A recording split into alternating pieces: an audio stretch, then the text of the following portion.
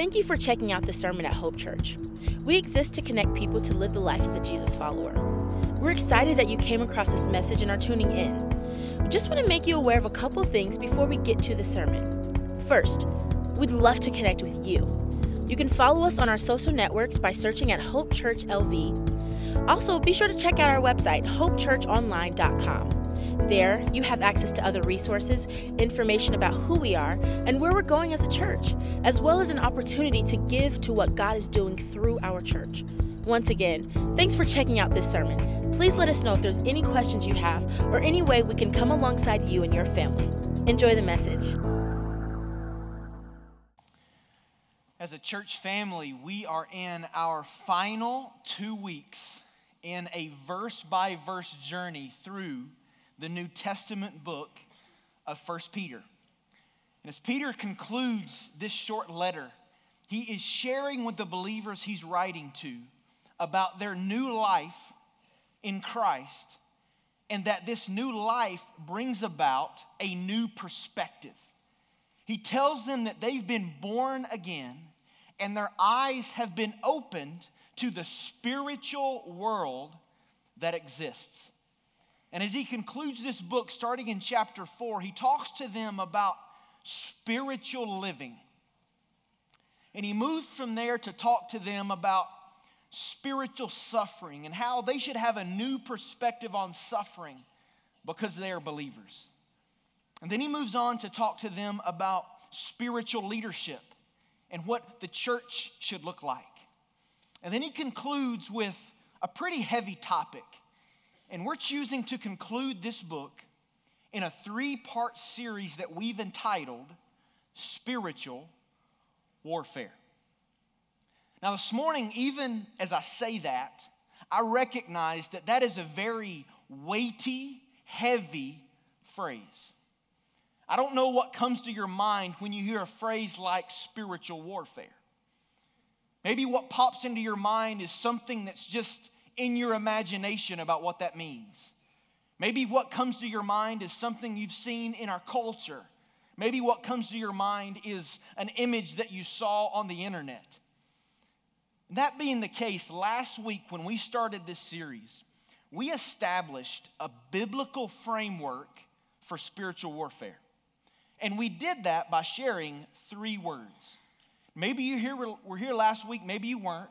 But just so we're all on the same page this morning as we start and begin looking at the text, I want to remind us of this biblical framework in 3 words.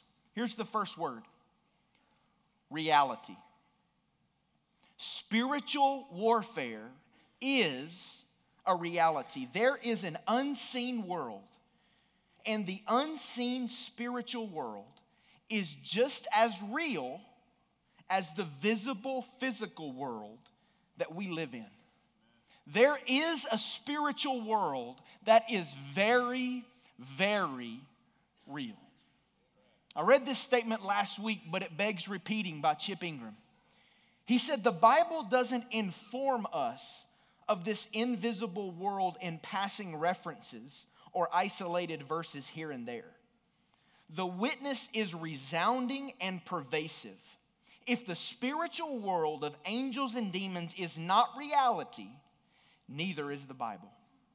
The context of the invisible world in Scripture is just that emphatic. It can't be rationalized out of the Word. So that's the first word in this biblical framework that serves as a foundation for us as we think about spiritual warfare: reality. Here's the second word in our framework: urgency. Not only is there an unseen world, but we are involved in an unseen war that is taking place in the unseen world. You see, what is taking place in this unseen spiritual world is a war between 2 enemies. And in this unseen spiritual world, light and dark are represented, good and evil, life and death. It is a war that is urgent in this spiritual world. Reality, urgency, Here's the third and final word in this biblical framework for spiritual warfare: victory. There is a spiritual battle that rages every day in the unseen world, but the ultimate victory has already been won by King Jesus. And it is critical for us as believers that we view all spiritual warfare through the filter that we ultimately win. We looked at this life application last week, and I've just been living with it all week, and it's been refreshing for me. Here it is. As followers of Jesus, we do not fight for victory, we fight from victory. I want us to read that this morning on three. 1, 2, 3. As followers of Jesus, we do not fight for victory, we fight from victory. Amen? The Bible says in the book of 1 John, greater is he who is in us than he who is in the world. And we must view all spiritual warfare from that reality. We win. So with that framework in mind, would you take your Bible and look with me at the book of 1 Peter, chapter 5. And I want to read for us verses 6 through 11. I want to reach back and read the two verses we looked at last week, and then continue in our primary text of verses 8 through 11 this morning. If you don't have a Bible or a copy of God's Word, we're going to put this on the screen. We would love for you to read along with us.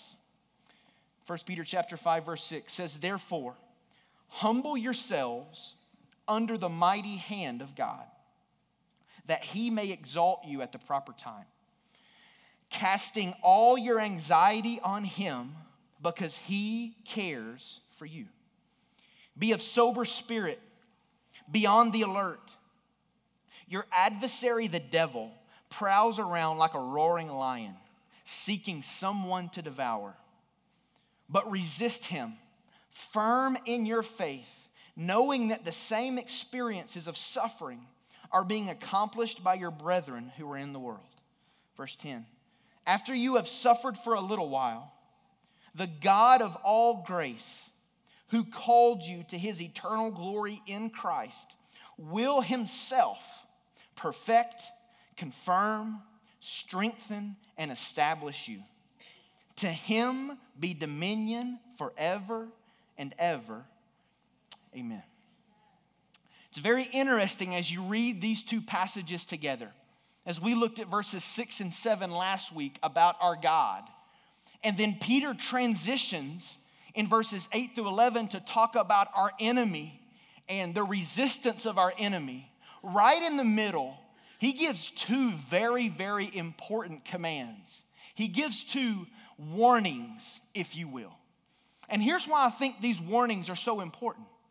Because the lies that our world believes today are the same lies that the world believed then. And here is a big one.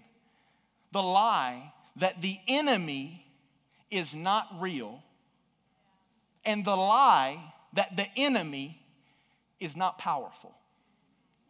The Barna Group did some research, and here was the result.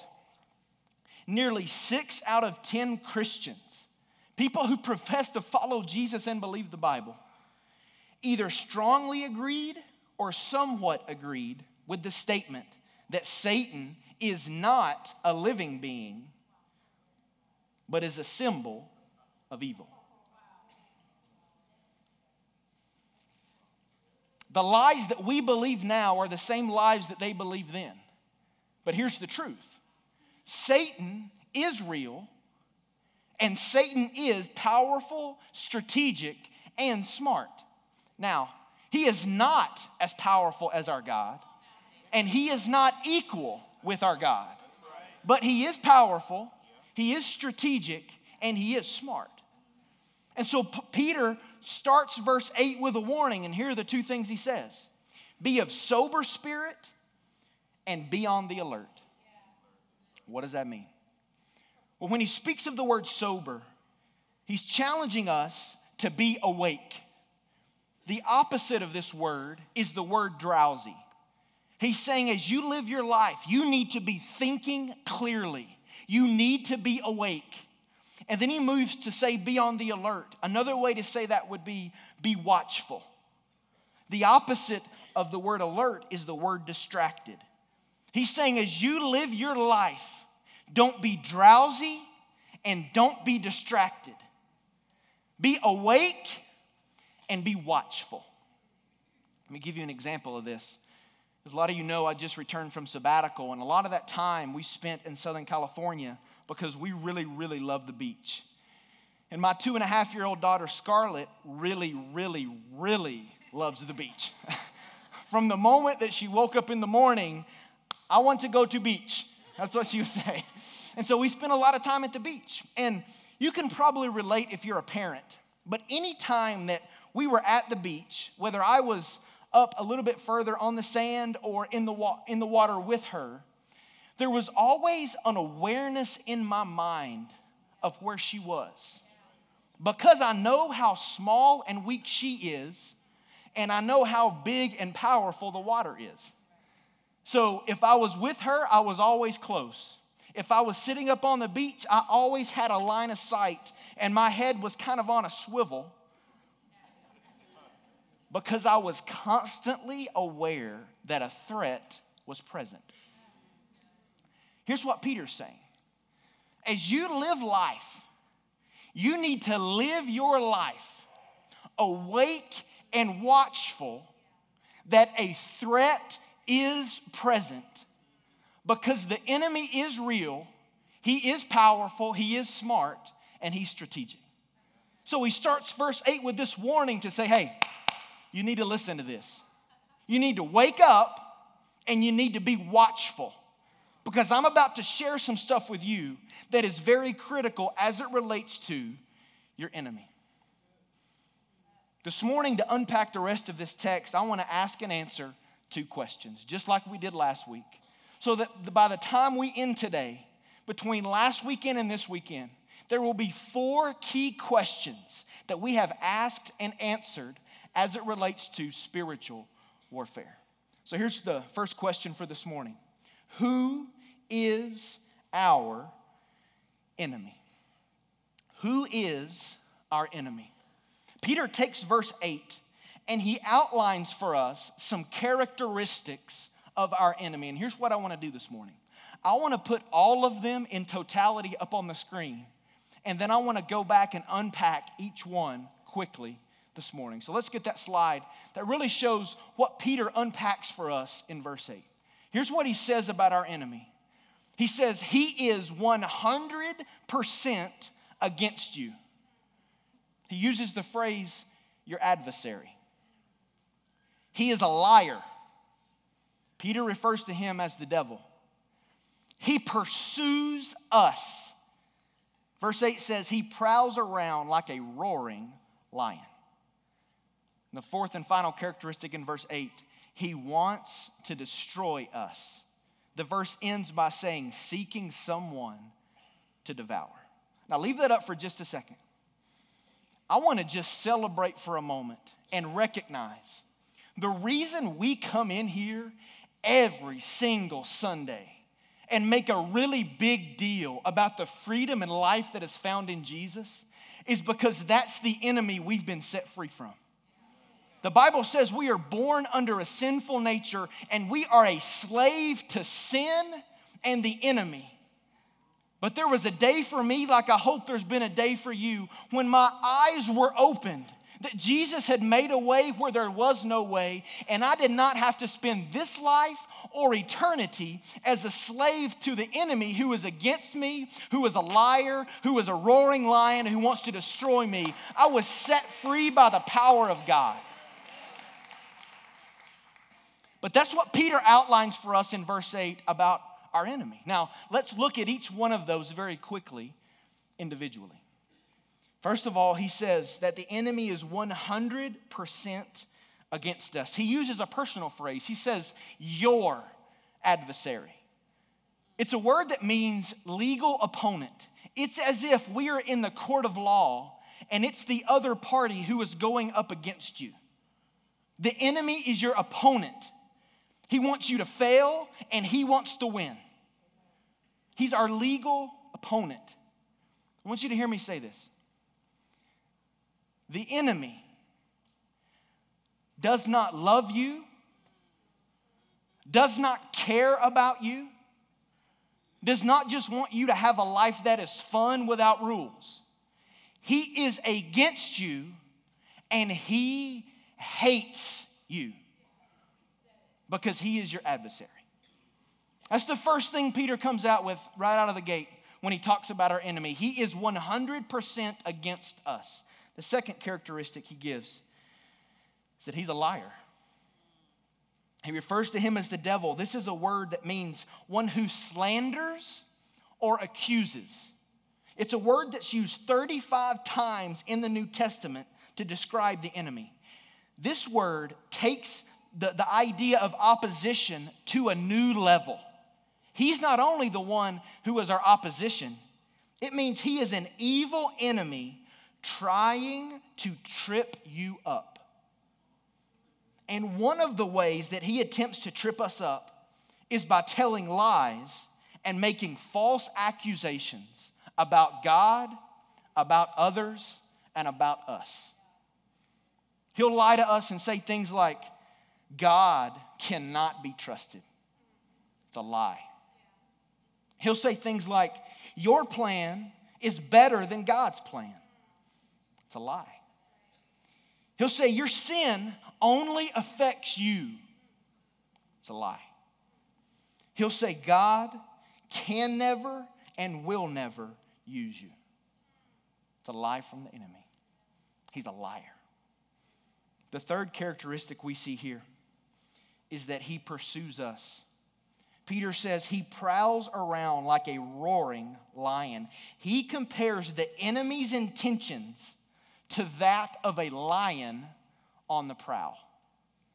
I love the way John MacArthur spoke to this phrase. He said, the devil commands the demonic realm and administrates the human fallen world system, personally and through his surrogates, the demons, who like him never sleep or rest. Satan untiringly, like a predator in the night of his own evil darkness, hunts to kill. And you can just imagine an enemy who has that intention, how much he loves the fact that so many people don't think he exists. The fourth characteristic in verse 8 is this: he wants to destroy us. Verse 8 ends with seeking someone to devour. Another place in Scripture that speaks of this is in John chapter 10, verse 10. It says, the thief, or the enemy, seeks to steal, kill, and destroy. That's his mission. That's what he wants to do. So in just 2 verses of the Bible, we see very clearly what the enemy's intentions are. 1 Peter 5 said he wants to devour. John chapter 10 says he wants to steal, kill, and destroy. Now I want you to hear me say this morning. That is his intention. But how he does that is very, very different if he's dealing with believers versus dealing with non-believers. Let me unpack that for you. When it comes to believers and what Satan is able to do, here's his desire for believers. The enemy seeks to destroy your testimony in this life. Wayne Grudem said, demons will try to use temptation, doubt, guilt, fear, confusion, sickness, envy, pride, slander, or any other means possible to hinder a Christian's witness and usefulness. That's what he wants to do.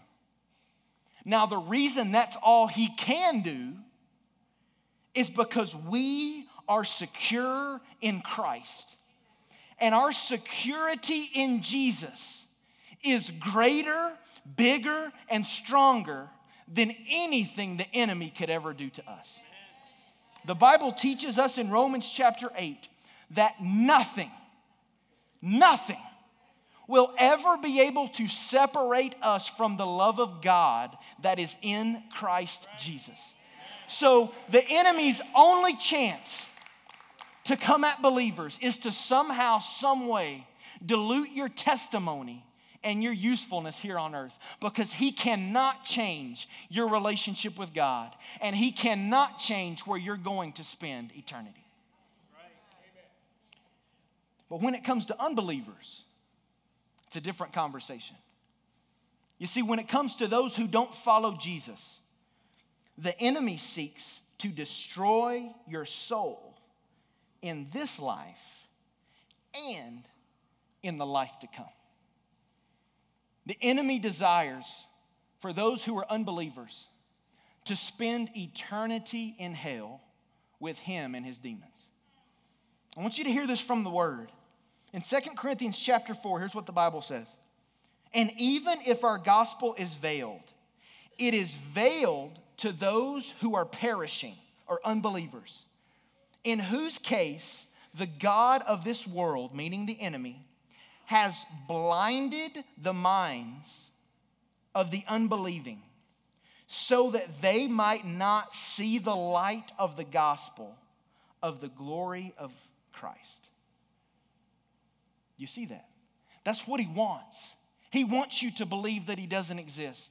He wants you to believe that Jesus has not made a way where there is no way. He wants to destroy unbelievers' souls in this life and in the next.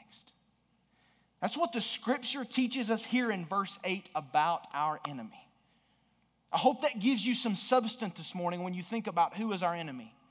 He is 100% against you. He hates you. He's a liar. He wants to trip you up. He pursues you like a prowling lion, and he wants to destroy you. That's what the scripture teaches about this enemy who is real, who is powerful, who is smart, and who is strategic. Well, if that's the case, what does he teach us in these next few verses about how we resist him? That's our second question this morning. Who is our enemy? How do we resist him? This word resist in verse 9 is a powerful word. It means to take a stand against. Resist means to take a stand against. It means active engagement against something. Peter says here, take an active engagement against the enemy. Stand firm against the enemy. And then he moves on in this text to really show us in a practical way what that looks like. So in our time remaining this morning, here's what I want to do. I want to share with you 4 realities to remember in the midst of the battle. As you live your life as a believer, seeking to resist the enemy, to take a stance against the enemy, here are 4 practical realities to remember in the midst of the battle. Here's the first one. Reality number 1. You must depend on God in the battle. You must depend on God in the battle. He says, resist him, firm in the faith. The word firm means steadfast, solid, or fixed. It's the imagery of something that is structurally sound, that is immovable, that is set, that is fixed in its ways. Here's the opposite of the word. It's the idea of an object that is pushed and moved back and forth depending on its surroundings. It's the idea of a ship that is pushed to and fro based off the wind and the waves. The Bible said, don't be like that in the battle. You be someone who is fixed, who is steadfast, who is solid in the faith, in the truth, in the Word of God that you know to be true. You must depend on God in the battle. Now, it's very powerful as you look at the end of our text last week in verse 7, and you look at how he opens up verse 9. He says in verse 7, cast your cares upon me. And then he goes to this verse 9 and he says, stand firm in the faith. there is a consistent emphasis to remind us that the battle should push us to God and not from God. I love what the New American Commentary said. The call to resist does not summon believers to do Herculean acts on God's behalf. Believers are not encouraged to gather all their resources to do great works for God. No, resisting the devil means that believers remain firm in their faith. This is in their trust in God. You see, it's very easy for us to hear a sermon like today and think, okay, I'm going to try harder. I'm going to make a new commitment. I'm going to decide something different. And I'm going to charge on into the battle. I'm going to try harder. What the Bible's saying is that really resisting the enemy is not about trying harder. It's about trusting more. And there's a difference. If I'm going to resist the enemy in the battle, I must, by faith, see past my ability to God's ability. Several years ago, we really wrestled with this idea of faith and what it means to walk by faith. And we unpacked a working definition that I believe is very powerful and very applicable for us this morning. I want you to look at this statement about what it means to walk, to live by faith. Here's what it means. To live life, not trusting in myself, but resting moment by moment in His very life in me. That's what it means to live by faith. Now take that reality over to the spiritual battle that we're in. We're not to be people who try to conjure up the best we can and face the enemy. No, we are to depend on God. We're to press into Him, and Him through us will give us the grace to resist the enemy in the midst of the battle. But a real practical question here is this. What are the things that constantly allow me to deepen my faith and deepen my trust in God? If it's not about trying harder, it's about trusting more. Then I need to spend my life pressing into Him, deepening my faith and deepening my trust. Well, there's a couple of really easy answers to that. One is the Word. What happens so many times is we find ourselves in the midst of some difficult circumstance or some difficult battle, and we've not been walking with Jesus before that. But in the midst of the moment, we think we can press a button and all of a sudden produce intimacy with God or dependence on Him. That's not a reality. We are to be walking in constant fellowship, in a deep relationship with God through the Word and through prayer. And so when the battle comes, we are already established in the faith, pressing into Him, walking by faith and trusting Him. And so in the battle, it's just natural that He presses His life out through us, and we don't take all the pressure on our own shoulders. One way to deepen our trust and deepen our faith is the Word. So let me ask you this question. Are you pursuing time in, under, and around the Word alone and with others? You see, what can't happen is we can't allow the world to define truth for us and be pushed around by the waves of culture. We must have a clear understanding as we abide in the truth and in the Word. Jerry Rankin said this, Satan's strategy is to erode confidence in God's Word or cause us to neglect it in the battle. Why? Because he knows the Word deepens our faith and deepens our trust in our God. Another very practical way to deepen our faith and deepen our trust is prayer. So let me ask you this morning. Are you talking with God consistently, desperately, and expectantly?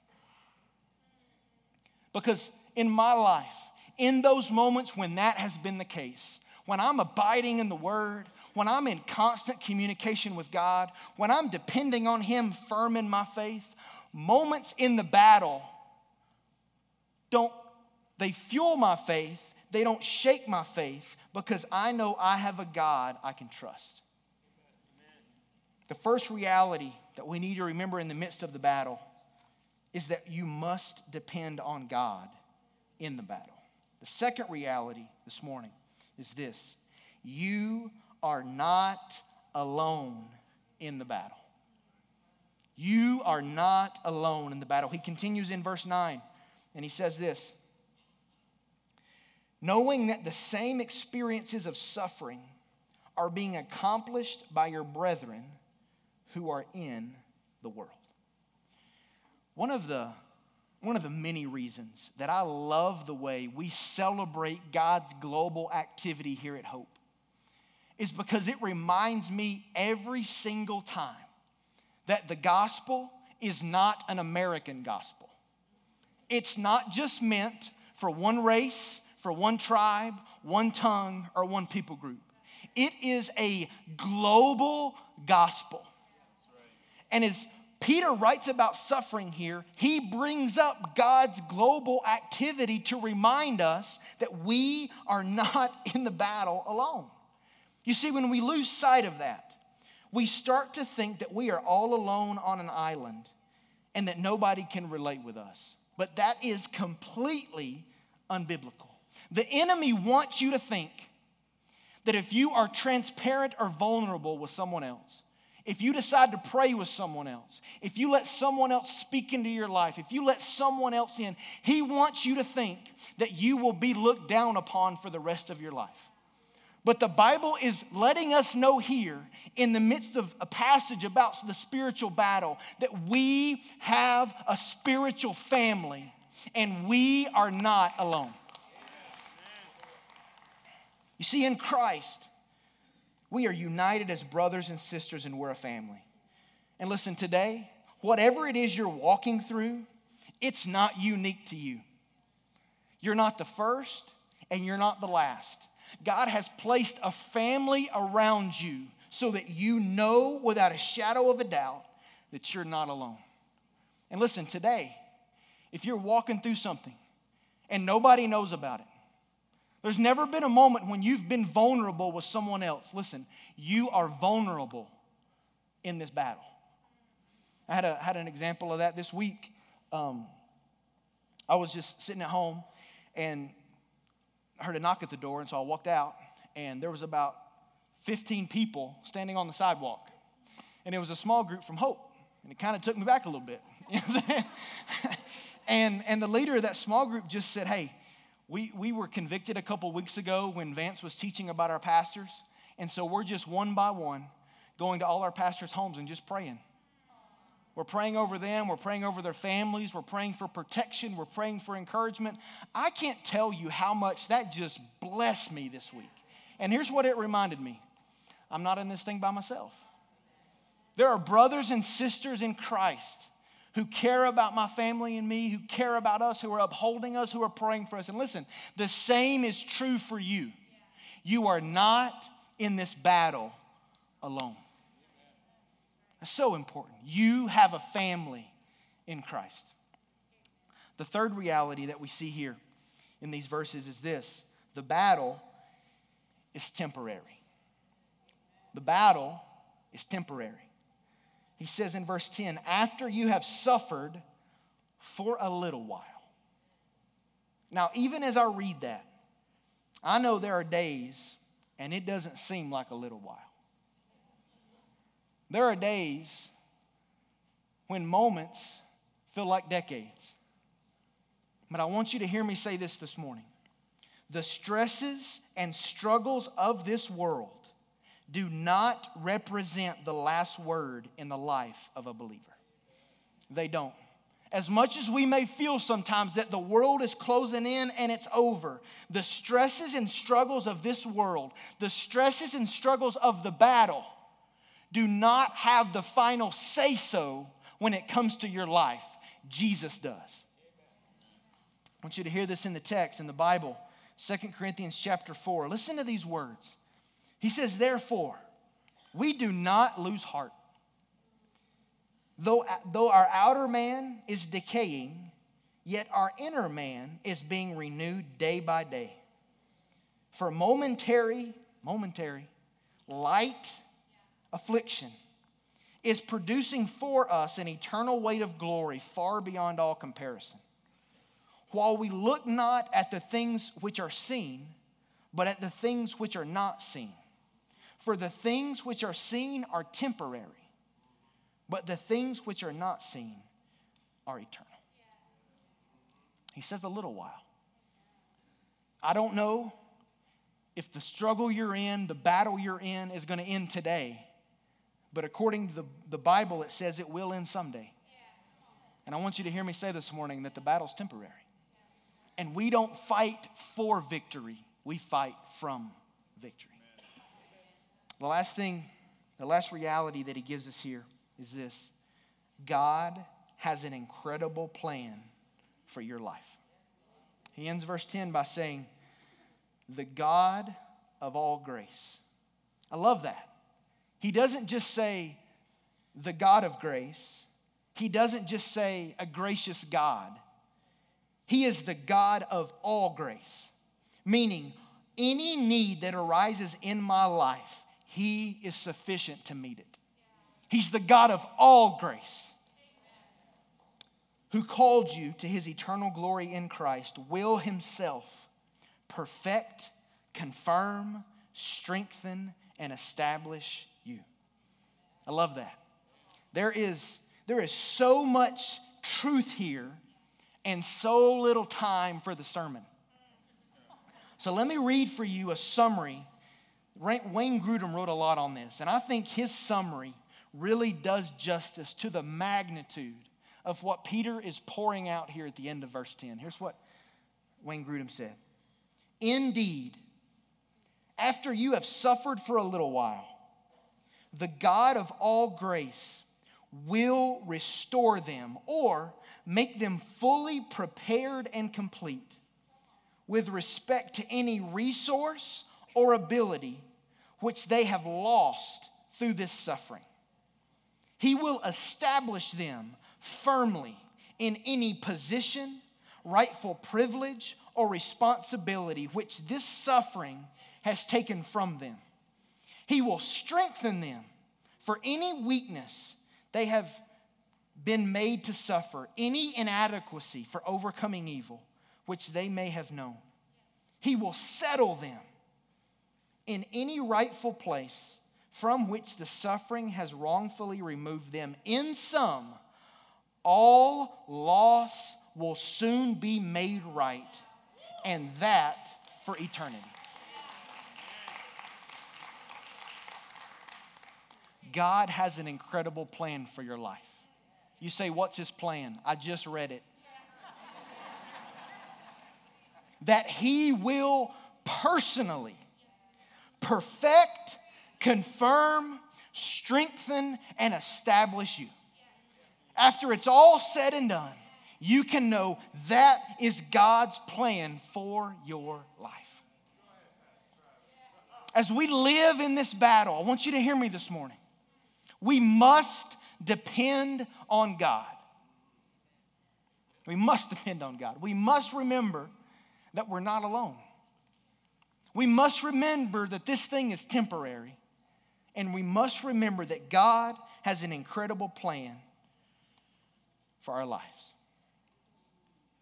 I want to close with a statement that was also by Wayne Grudem, but I feel there is so much victory in this statement. He says this: Christians must resist, expecting that the enemy will flee, God's kingdom will advance, that they will grow in faith and holiness through conflict, and God will take Satan's plans for evil and turn them to their good.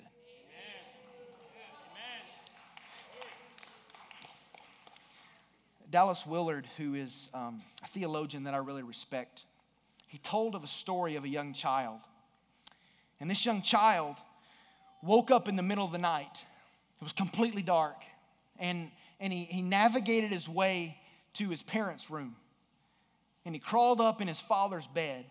But it was so dark in the room that he couldn't actually see his father. And so he couldn't go to sleep. And so he calls out to his dad. He says, "Father, are you there?" And his dad said, "Yeah, I'm here." He said, "Dad, in this dark room, is your face turned towards me so you can see me rest?" And his father said, "Yes, son. In the middle of this darkness, my face is turned towards you." Here's what I want you to know. In the midst of a war, in the midst of a spiritual battle that is serious, your heavenly Father's face is turned toward you, even in the midst of this darkness.